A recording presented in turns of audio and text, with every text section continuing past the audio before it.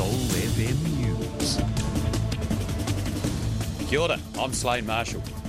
The government does not yet have any clues on who might be behind the cyber attacks on NZX, Radio New Zealand and Stuff, GCSB Minister Andrew Little says.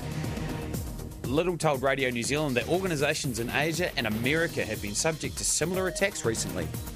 A man in Brisbane, Australia returned home to find two huge snakes had fallen through his kitchen ceiling on Monday.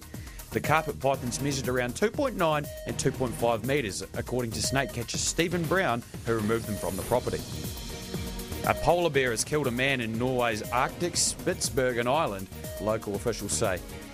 The man, identified as 38-year-old Dutch citizen Johan Kult, was attacked in his tent before dawn on Friday and died shortly afterwards of his injuries.